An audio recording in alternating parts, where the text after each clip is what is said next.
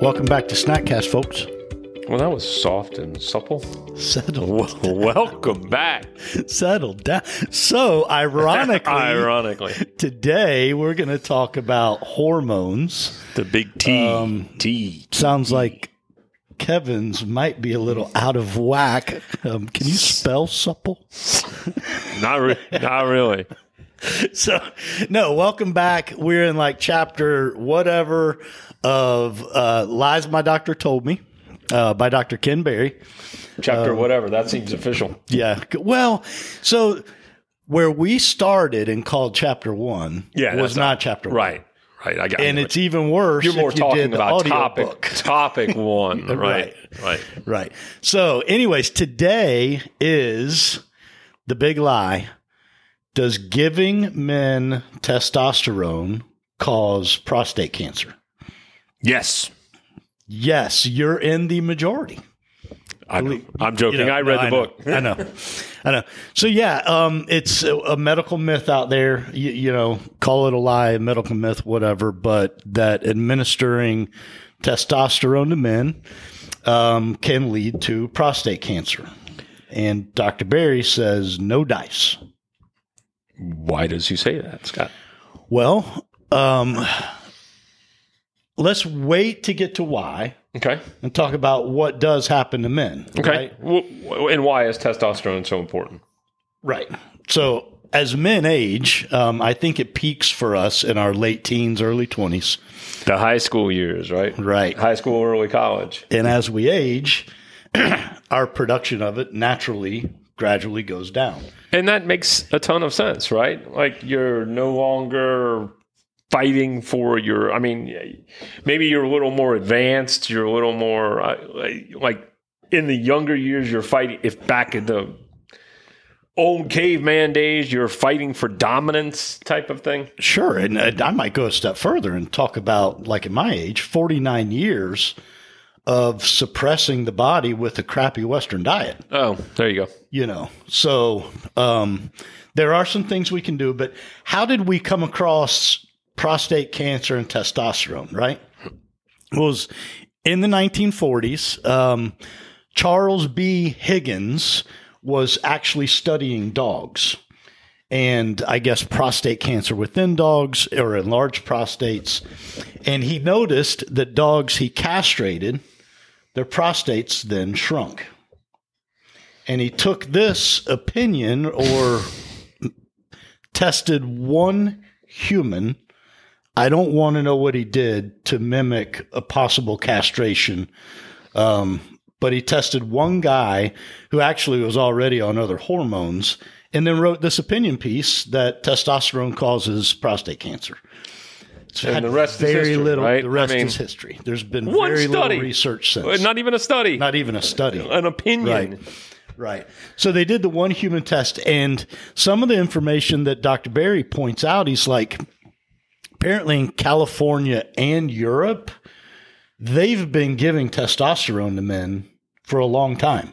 And they have no statistical change in prostate cancer rates, right? Compared to places where they're not giving it freely for whatever reason. He also points to high school boys. We were talking about them, right? If testosterone causes prostate cancer, you'd see a lot higher incidence in young men. How come all the guys with the best testosterone levels don't have cancer, are never diagnosed with prostate cancer? I think you might be onto something with the Western diet. Right. And I don't recall if he said that or if I just connected those dots, but there's some other reason and that older men are getting prostate cancer and it's not right. Testosterone. Right. So the good news, I think, is this is not one of those that doctors have like clung to and will call you crazy if you disagree. I think the tide is kind of turning. They're starting to come around to the idea that maybe this isn't so bad. And I think in large part actually pointing back to food. So it goes down in men as we age, but also if you look at decades, across society, it is trending down. Okay. Now, I might point to other things, right? Again, the diet, more specifically, possibly soy oil, my uneducated 2 cents, but I know that there's a lot of estrogen in soy. Mm-hmm. I know my wife likes to eat edamame, and I won't eat it anymore. And I can't even say that. Soybeans, right? It's soybeans that I think they're steamed and salted. Right. You used to eat those a lot. I remember. They actually taste maybe not a lot, but they come under the guise of healthy for you, right? It grew out of the ground. And once again, I think we're connecting back to a snack cast that we did a little while ago on oils and cancer with oils and right, specifically soy oil, possibly at least some data showing it might be the worst. So, it's testosterone isn't, I don't know if we're going to get to it in later chapters because I forget the order, but testosterone isn't just a men thing, right? No, it's not. It's actually going to be tomorrow's snack cast. Okay. Yeah. And I think that one's going to, I actually have a lot of information that's not necessarily in the book because my wife has taken a deep dive down that portion of it. Starting to get a little upset, I hear. I think he scratches the surface. I gotcha. And I think there's a lot more to it. But anyways, I guess testosterone doesn't cause prostate cancer in men. And there's starting to become a consensus on that, and it's slowly changing. Yeah, it must not be a lot of money in it somewhere for some group. Yeah, right. Right. So all right, we know. Let's finish up. So where should it be? Where should it be if you go get yours checked? Dr. Berry says, look up what the optimal range is, and then you want to be towards the upper percentile. How do you get it checked?